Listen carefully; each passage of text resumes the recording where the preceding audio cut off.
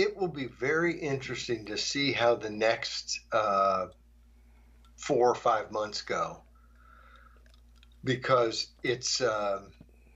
I think there's going to be a lot of pent up energy on the right, and my sense is I think there's going to be some deflated energy on the left, and yet there's going to be some demand that they govern from a position that, I mean, when you think about this election, the Democrats lost all in the House and they lost in the Senate, and after 4 years of numerous impeachment inquiries and this guy is a tool of Russia and just wall to wall media, they beat him by this much. And if it wasn't for the coronavirus, I think everyone can plainly see that this thing is that he wins. He wins Pennsylvania, and he wins Michigan, and he wins Wisconsin, and he wins Georgia and North Carolina. In other words, every state that was close that he lost, he wins. That's a huge landslide. Yeah, and well, that's the important takeaway, is that they have lost ground. So basically what the Democrats did, with the help of the coronavirus and the panics, and the media. Well, of course, the media. That's like Democrats. But with those things together, they convinced enough people that Trump was worse than they are, but they convinced very, very few people that they aren't bad, and that other people, not Trump, are better in office than they are. So they, but they didn't lose control of the House, though, did they? No. But they didn't have a giant majority, right? And it will be smaller. And on certain things, they may not be able to get there, depending on what they are and how risk adverse, not how risk adverse, but how much congressmen, they're all risk adverse, how much they see it as taking a risk. In other words, Pelosi, if she's a smart floor manager, will not be putting bills up that she thinks 10% of her caucus is gonna go south on. But all of a sudden, the calculations she has about what can fly on the floor and what can't have been changed by this election. And does she withstand competition for her power? Is she apt to lose her seat as Speaker of the House? I don't think so. Because I think there's enough kind of power into the Democratic caucus already invested in members. I think there are people on the more moderate Democratic side scared to death about going, that if the progressives get a hold on them, that they'll lose their seat next time. I mean, you'd like to think that they think it would be disastrous for the country. They don't give a damn.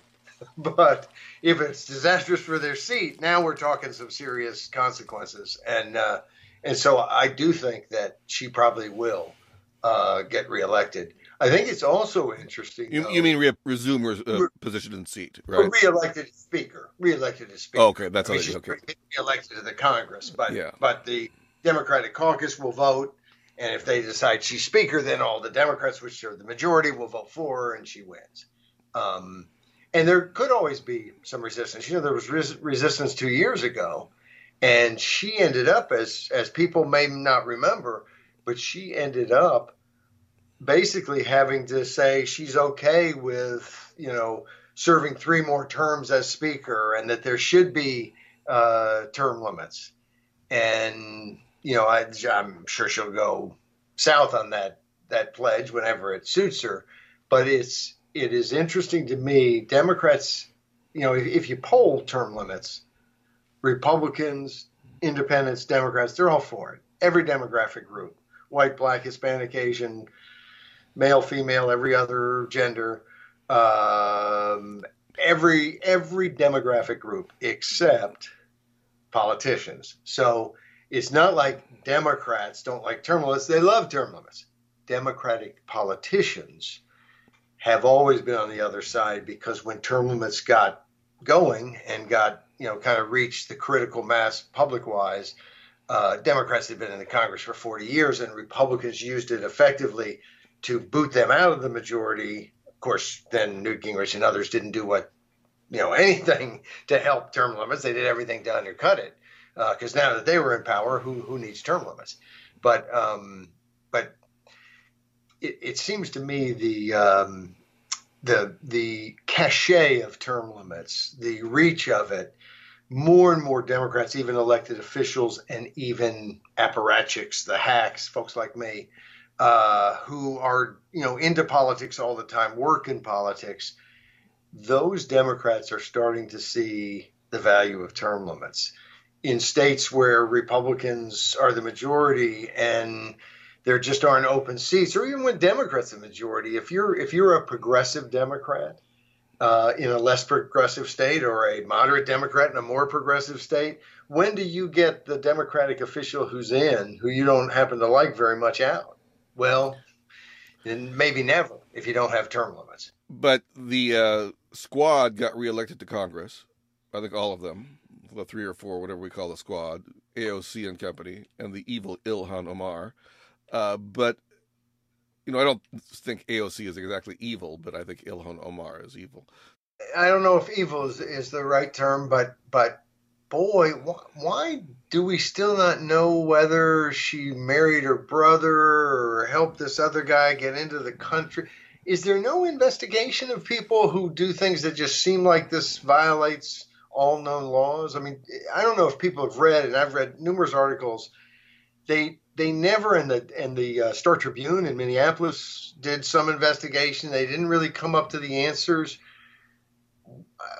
Why? And what's being alleged is that she married her brother, which would be kind of against the law in the U.S., but that it might have been that she married him to help him get into the country. And there's been different things alleged.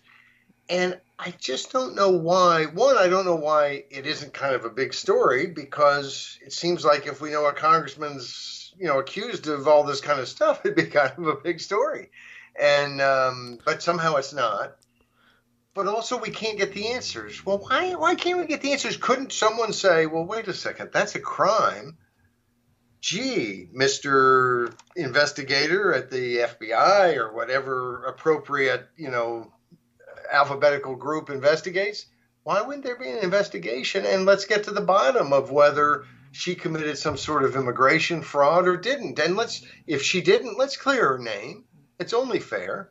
We're way beyond all that. I don't. What epoch of humanity are you living through? I don't think that. I just don't see it.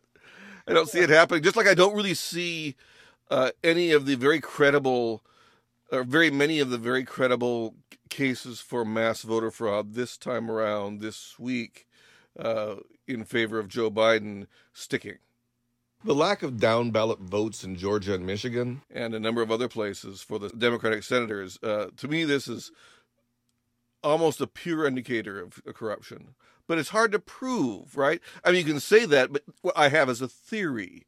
But it could be something else. And in the wake of something else, then they're going to yammer, and people are going to take sides partisan-wise, and that ends it. Because it never ends. Well, and you do have to have some evidence. I mean, things can look funny, but that's never enough to say, well, we have to vacate the election or something. You then would investigate and see, is there anything that can really be shown to have been done. Georgia, it's out of just specific precincts. It's not just. That does need to be. You need to look into certain things like that, and it's one thing. Sometimes there's irregularities. Well, sometimes people vote in irregular ways, but other times it needs to be explained. For instance, there was a Federalist story about, in the middle of the night on election night, I guess it was the wee hours, so it would have been the day after the election. About 100,000 votes just got added to Biden's total in Michigan. Now, you can imagine that was just, we made an arithmetic error, we fixed it, whatever. Who knows what it was? That could be totally innocent. In fact, I suspect it was. I suspect there is an explanation.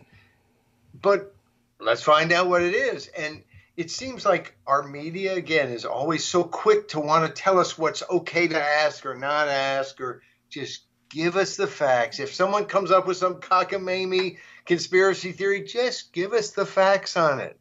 And if there are none, we know what to do with conspiracy theories where there's no evidence whatsoever that it's true, and let people make their decisions. So I also heard right before we started taping that there was a glitch in the software of one of the counties in Michigan. I don't know if you've heard this yet.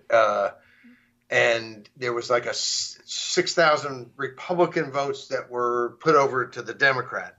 And I don't know if they have straight ticket voting in Maine. Most places, or in Michigan, most places don't. So I'm wondering when they say 6,000 Republican votes to Democrat, is that at every office or what have you? But that's what I heard on the television news. And it's interesting because they then pointed out that 47 counties in Michigan use the software. So it seems to me you're almost honor bound now to do an investigation of, do a recount in those 47 counties. So No, as you know, I don't believe any electronic voting system.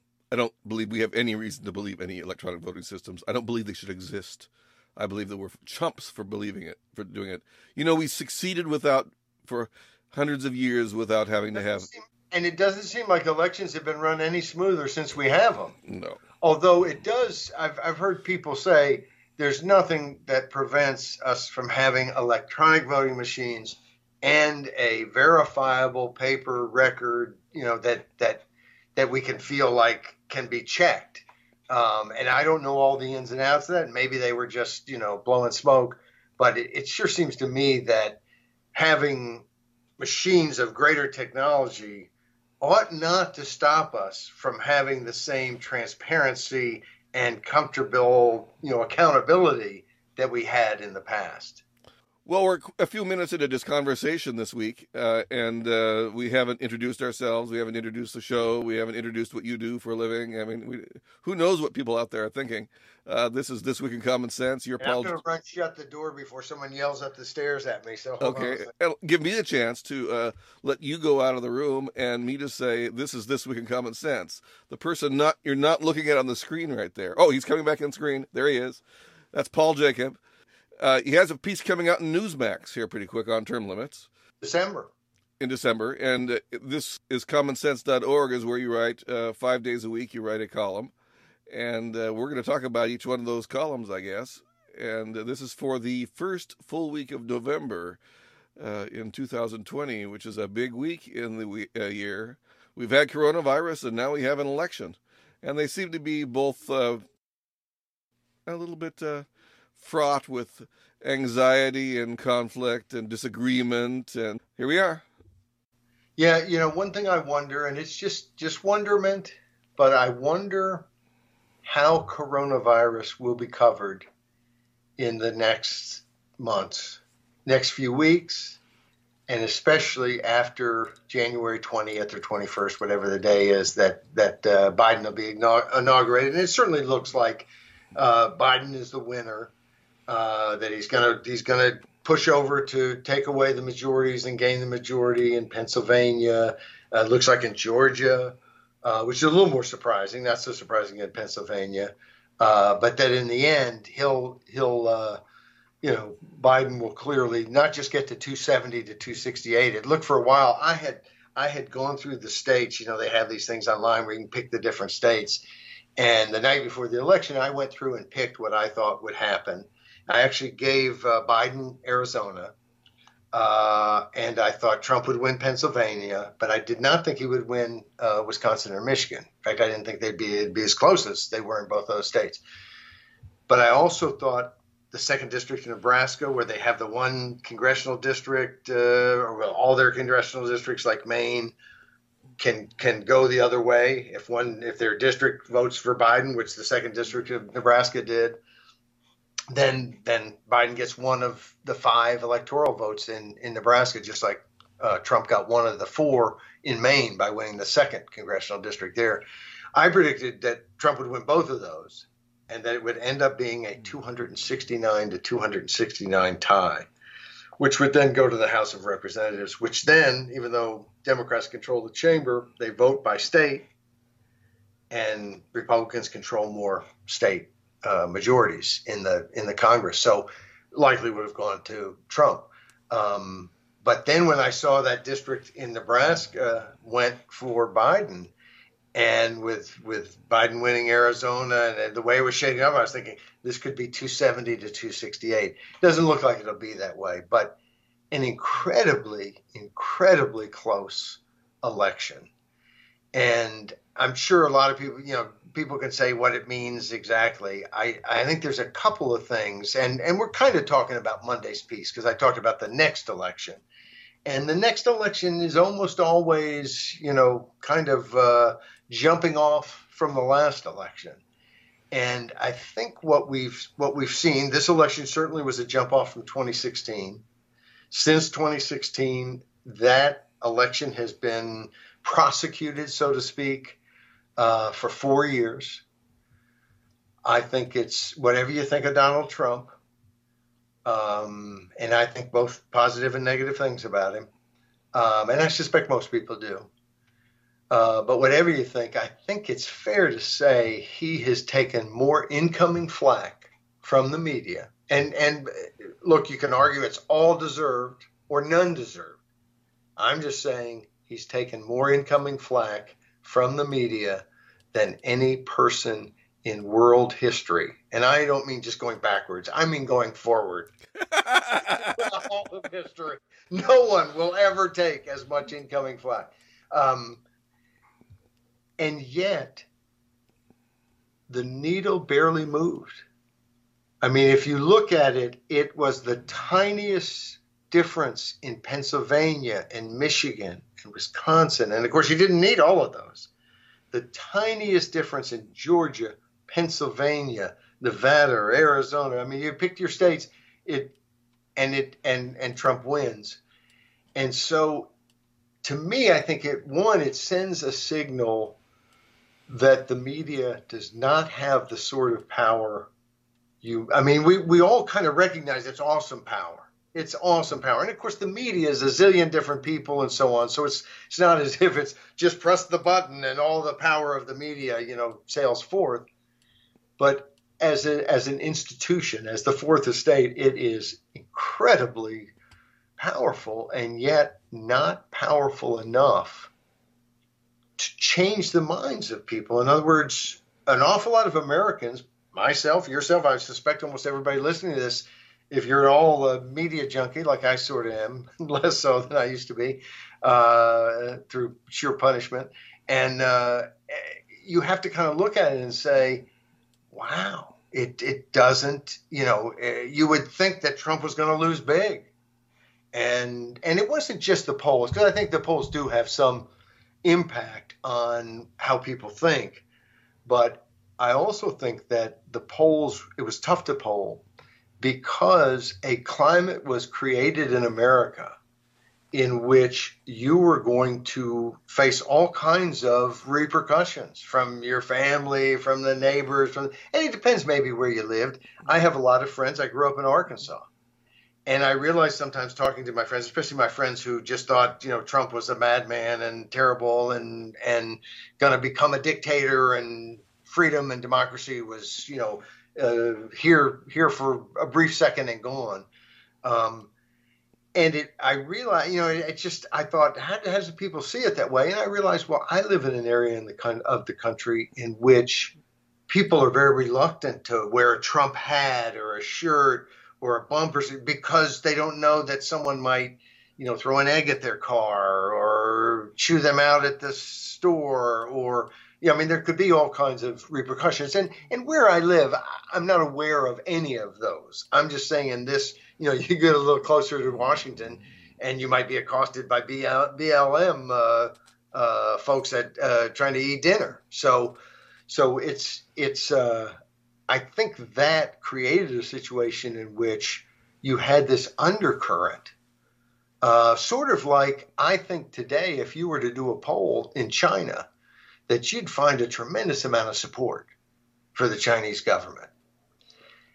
If you somehow were able to free all these people and convince them that, oh no, you're free, there's no repercussions, those poll results might really change really quickly. And of course, it's not quite the same thing in the United States, but it's the point is people think for themselves, not just brilliant nuclear physicists. People, all people, think for themselves, and they size things up and they read between the lines. And so the power of the media is much more in the stories they tell than in the spin they give to it. And the more the media has spun, the more that's true, and the more people read through that spin. And the new thing, which I think gives rise to just conspiracy theories out the yin yang, is the fact that I think anyone who's looking at the media realizes there's certain stories we're just not going to get. For instance, during Obama's time, if you wanted to know anything about the IRS scandal, where they were literally blocking people from being able to start nonprofit groups to reach out and associate politically with their fellow Americans. Hard to think of a more serious, at the heart of political activity, a more serious attack by the federal government. And yet for most of the media, it was no scandal at all. It was a mistake. Bringing it up was rude. That was kind of how they viewed it. In fact, any mistake Obama made, to bring it up is just rude. I mean, that's kind of how the media treated it. And now the media treats it as any thought we have about what Trump could possibly do should be on the front page as likely future news. In fact, in Monday's piece of the next election, as a little aside, I pointed out that doesn't it seem like we hardly get any news about what happened in our world yesterday? And instead, like story after story in the newspaper is what's going to happen tomorrow? It's as if we don't have people, hunting down the news to report it. We've got people dreaming it up to report it.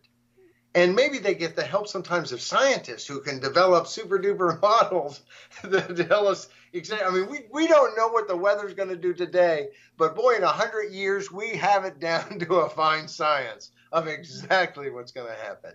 And I don't say this to poo-poo every model, and it's just that we've gotten so incredibly unscientifically in love with the political term science. And we've allowed our media to become totally propaganda, and it's a problem because we don't seem to have any media that is kind of just the facts. I love all the opinion, and the truth is, I think we'd be better off, even in the world we live in terms of media-wise, if the media was a little bit more upfront about where they are. That we're a democratic newspaper. Used to be that was much more the case. Even when they didn't try to color the news like they do today, they would kind of admit on their editorial page we're a Democratic paper or a Republican or an independent. Well, the newspapers used to be named things like the Republican or the Democrat. Right. Yeah, that does kind of give it away, doesn't it? I think there are scientists of a sort who are figuring out what the media is saying, and they figured out that prophecy is a really, really, really popular business. This is a business model that really sells because people like prophecies. I mean, I don't know if you've ever been involved in a religion that had prophecies in it, but they're very popular.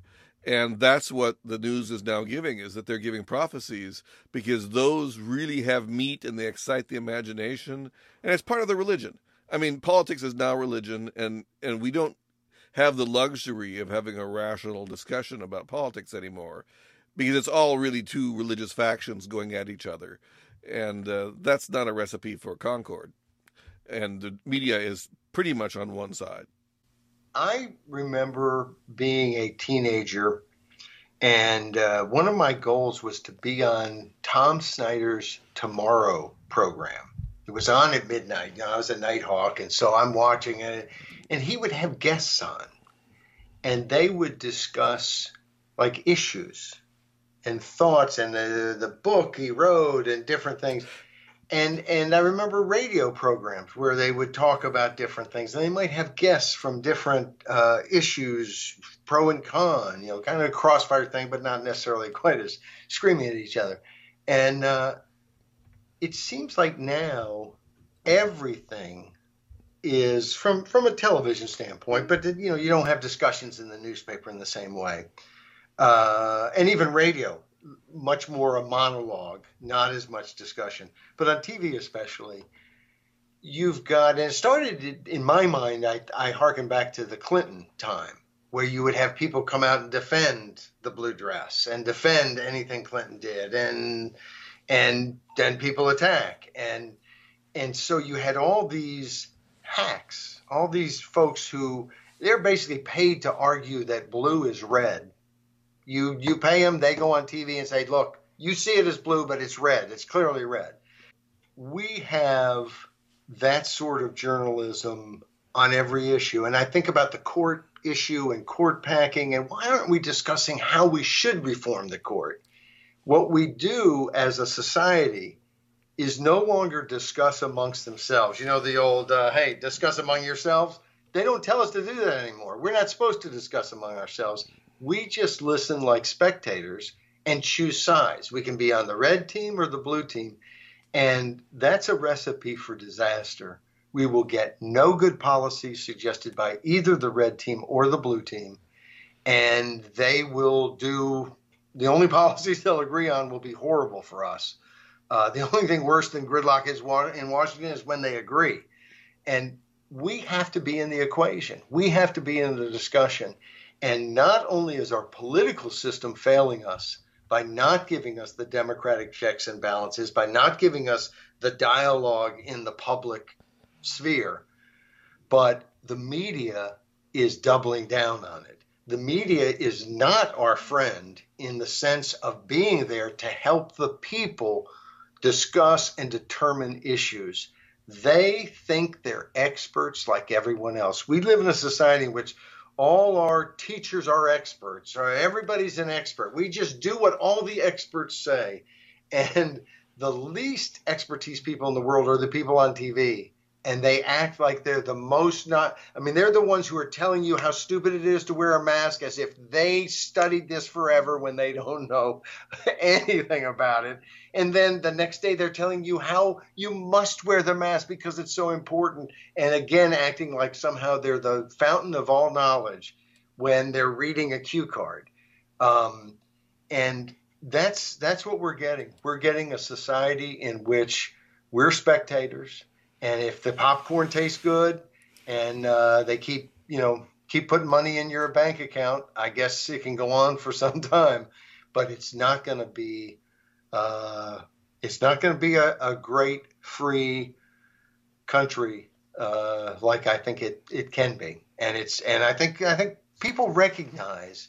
And sometimes there's so much hype about everything. We always want everything to be America's finished, and I don't tend to subscribe to those kinds of, dour predictions always. But I think we all recognize that we've been on some ground that we haven't been on before, and that I think we'd all feel more comfortable if we could get back to some ground that feels like the ground that we've always been walking on, and that's not a go back. We're not going back anywhere.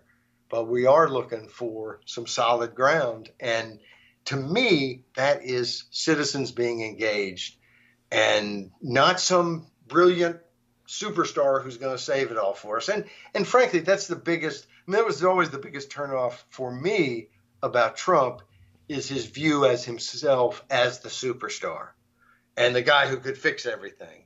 Because unless you have a process, unless you have more buy-in than one guy, you're finished the second that guy isn't there.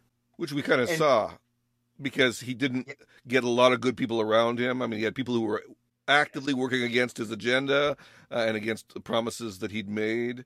But there's one thing that you're in a sense kind of wrong about, because there is a place in our society where people are talking at great length and actually very intelligently, and it's on the web. I mean, the Joe Rogan podcast sometimes goes out for episodes that are 3 hours long.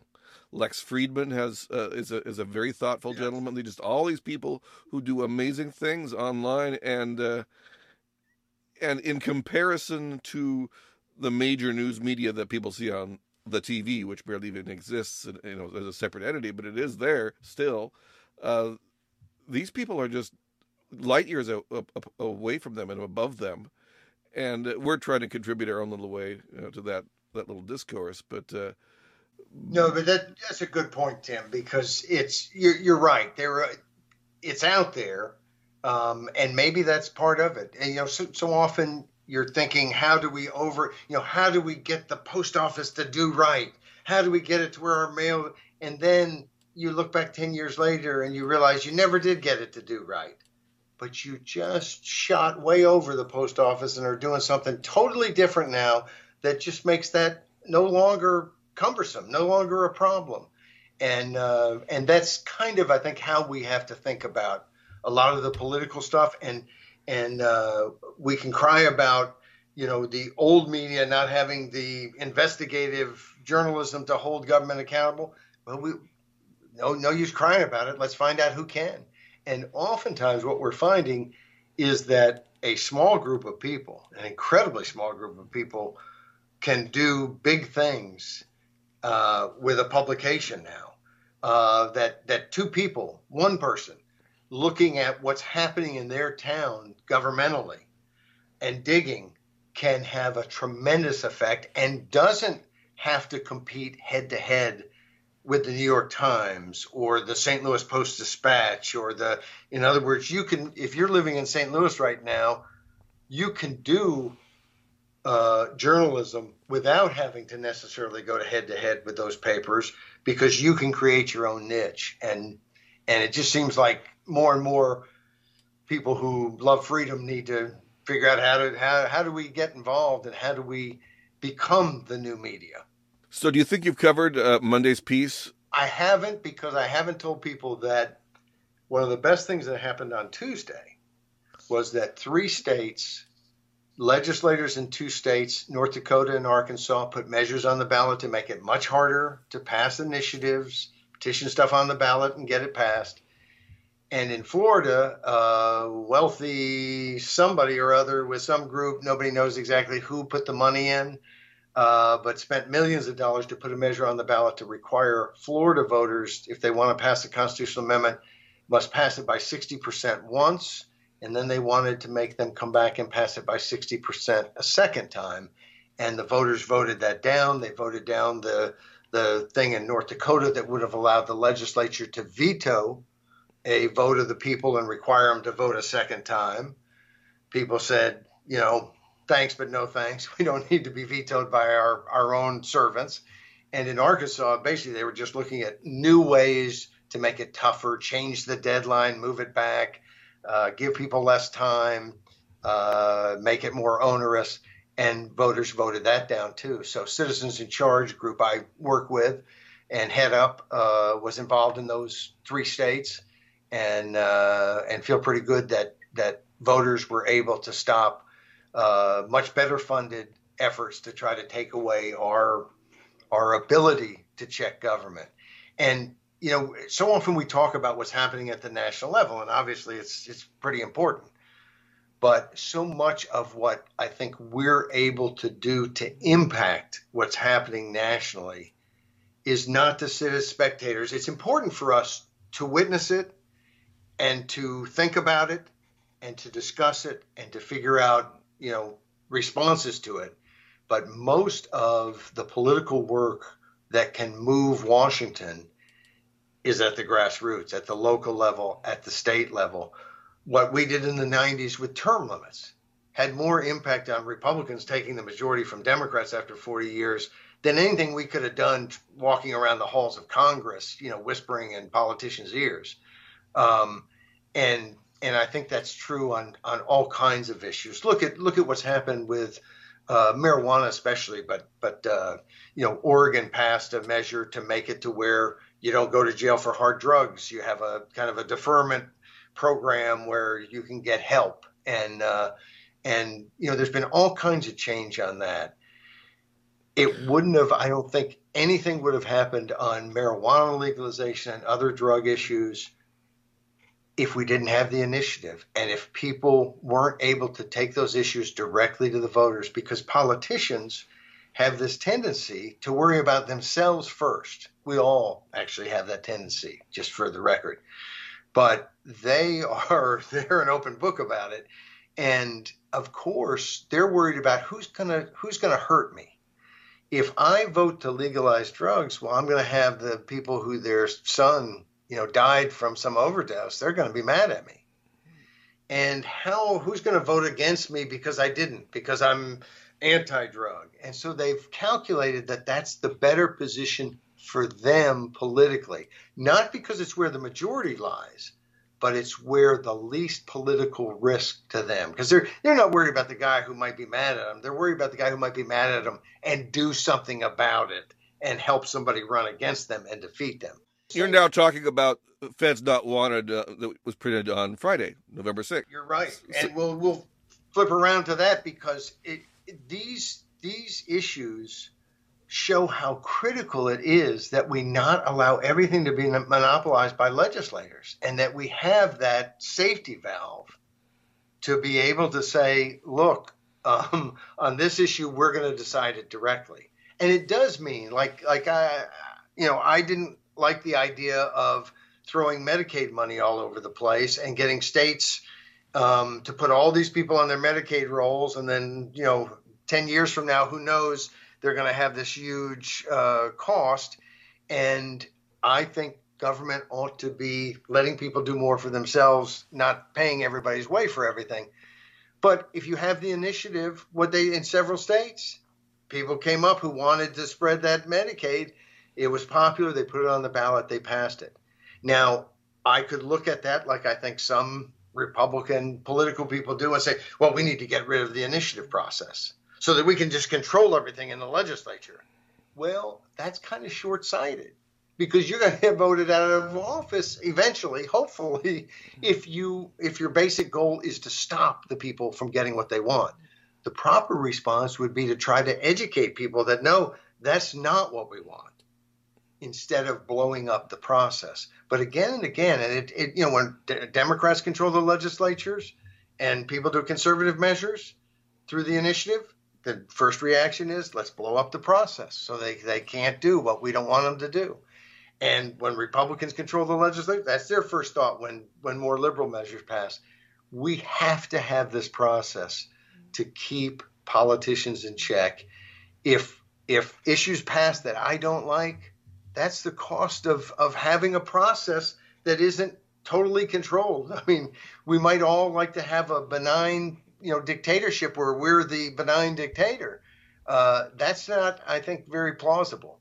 And so the initiative process, when you look at the things that it has enabled, the reforms, political reforms especially, but things like drug legalization, we need that check on our government and that opportunity to choose a way that our legislators wouldn't choose for us. And one of the things we point out in this piece, Feds Not Wanted, is that it's not just about legalization being, something that people want more freedom. They do. And we point out in this that, the best reason is to make people more responsible for their own lives. But the other aspect of this is that it is federalism being played in a way that the grassroots is saying to the federal government, no. It's nullification. As you pointed out when we were talking about it last week, it's nullification. It's not nullification on racial issues or something else. And it's not nullification because some politician said, no, we're not going to go along. It is the mass of the electorate stepping up and saying, no, we're not going along with the federal government. And I think it's one of the beautiful things about the whole drug issue has been the way that it just seemed to be universal. drugs need to be illegal. And then as people started to confront the issue, and initiatives are the reason. I think if these debates had all happened in legislatures, that most people would have never engaged in them. They would have never thought it through. And I'd love to think that every American is just a libertarian free spirit who says, hey, if you want to put that in your body, that's your right. But that's not what happened. It was people deciding for all kinds of different reasons that the best thing for their neighbors, for their society, was to have drugs legalized. And now it's not just medical marijuana, it's legalizing marijuana, and it is decriminalizing hard drugs, and they're legalizing psilocybin mushrooms. And I think people have learned. And that's the democratic process, or one aspect of the democratic process, that if we are always spectators, screaming for the blue team or the red team, and never engaged in the process ourselves, we don't grow as people. We don't think, we don't get to a new place. We're so busy arguing about little petty personality things, and being upset because of the way somebody said something, or and we miss the whole policy debates, and the policies are what governments are. And so anyway, it's interesting to see after this election, and maybe we should jump into the other piece, the best indicator, because after an election like this, I think there are a lot of things that can be said nationally about the impact of the media, about the fact that all the attacks on Trump, and yet he seemed to be right where he was before. Nothing changed in terms of, nobody's mind seemed to be changed hardly in the country. But the best indicators were ballot measures, because here people aren't voting on personality. They're not voting with their team necessarily. And what we mean by that is in California, which is, deep blue, which is one of the places where you hear the most about, all kinds of racial justice, and we need reparations. We need to change all of society to rectify, past racial harm and so on. Well, back in the 1990s, California passed Proposition 209. And Proposition 209 said no racial preferences in employment, in education, and no gender preferences. And so the left, supported by almost everybody in the Democratic Party and all the usual suspects, and also people like Facebook and kind of the woke corporations in California, got together and spent $30 million to essentially repeal the ban on affirmative action, and to say, yes, you can use race and racial preferences and gender preferences in making these decisions. $30 million spent against $1.5 million. So you're looking at, better than 15, 20 to 1, basically. And California voters voted down Prop 16 and said, no, we don't want racial preferences. So this whole push that we have to have a new view on race that recognizes race as everything, and that we have to constantly make all our decisions based on race in order to get rid of race and racism, was rejected in arguably as blue a state as there is anywhere in the country. And of course, I also bring up Kamala Harris's late campaign pitch that said, no, equality isn't really enough, equality of opportunity. We need equity. We need equality of outcome. And what is equality of outcome? Except, in fact, socialism, which is the word that comes to mind, and socialism works, but I think more people would see it as just straight out communism. This is something that is said and repeated as if it is the truth and as if it has huge public support.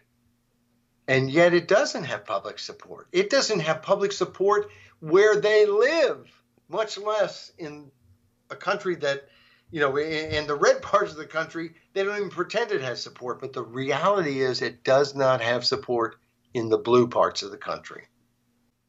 So you might think that the key to all this would be to somehow break many of these issues off from partisan politics and see if we can deal with more and more of them issue by issue according to the principles we all understand.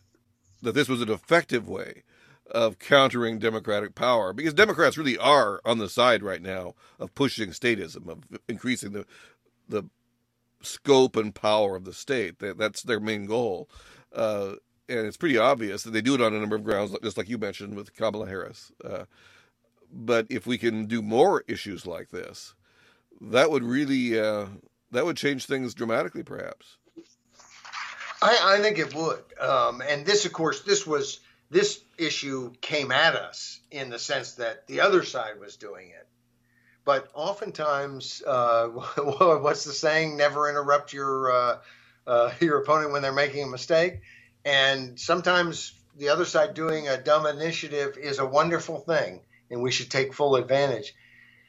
But we have to have that process, and we have to be willing to accept that other people are going to use the process, and we have to step up and say no sometimes. And I know that a lot of times the business community, it's another cost of doing business, so they don't want it. Democracy is another cost of doing business, and it's short-sighted. And look, I'm a capitalist. I love people making money, but there's nothing about making money that says you have to be short-sighted and do stupid stuff that leaves you less free. That doesn't seem to be a real profit. And so you want these processes that keep government in check, because you can write the Constitution down.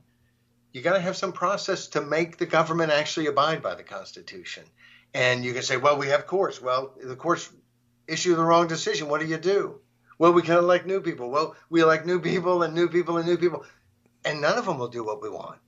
Because once they're in, they've got their own interest. We need, and especially when you think of issues like term limits, the Congress is not term limiting themselves. Legislators are not term limiting themselves. They're not going to make other reforms that cut against their power. We have to have a way to do that.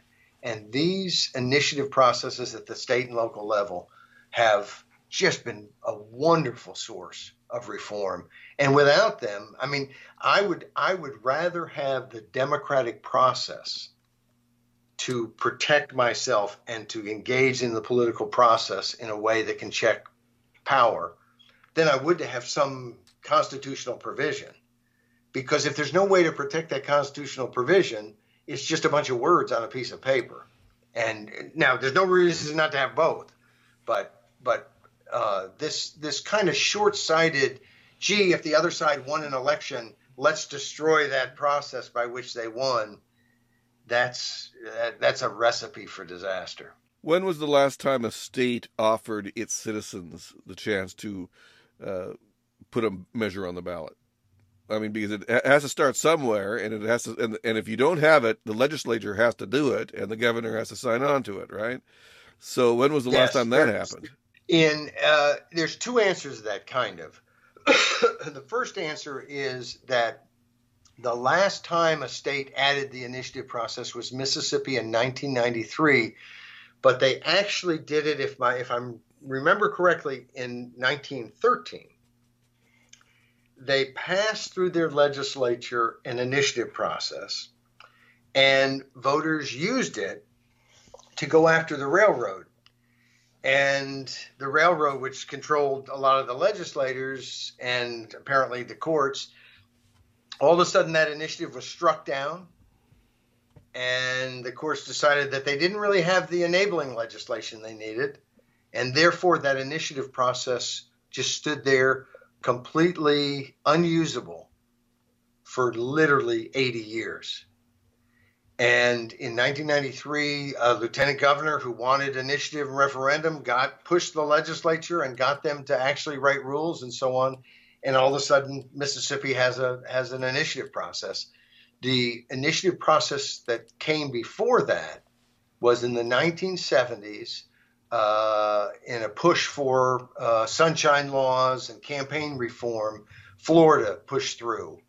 And I want to say it was Lawton Chiles, but I'm not 100% sure I'm correct about that. But it was in the 1970s, and that was the last state to get it.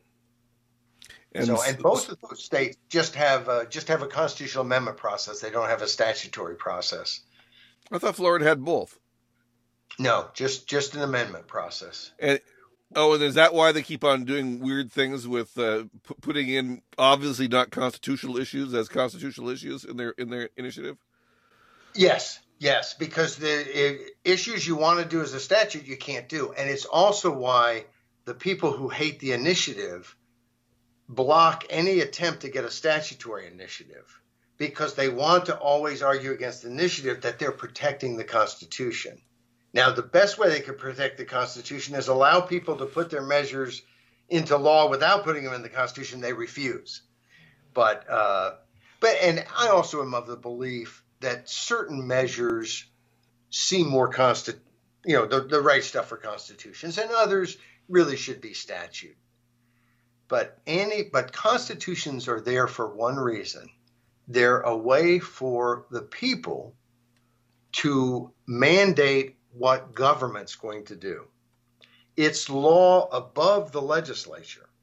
So the legislature can't touch that law without first coming to us. That's really the purpose of a constitution, is to put law above the legislature. And so when the legislature is actively trying to block you from doing things, your only recourse is to put that law above them. And that's why if you want to do something that really kind of should be statutory, but you believe your legislature is not respectful of the voters, then you have every right to put that in the Constitution, because that's where it belongs, because that's where everything belongs that we can't trust the legislature with. Well, certainly in my state, that's happened a lot. The people in Washington State repeatedly put tax limitation, especially and car tab limitations, just over and over and over again, and the legislature they screw around with it every chance they get.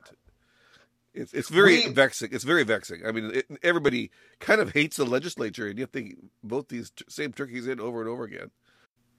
Yeah, well, they like our national elections. Sometimes they see bad people on both sides, but no, it's almost uncanny that our legislatures are so adversarial, and there's always been a certain amount of damn politicians, and so in America there's kind of an adversarial, and there's always going to be with government because they have power. They're telling us what to do.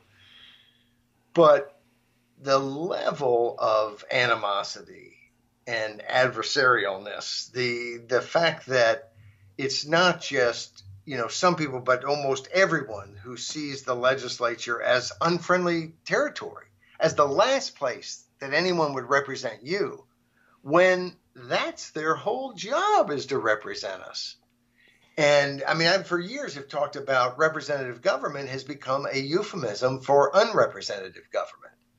And that's the problem. We've talked about small districts and so on.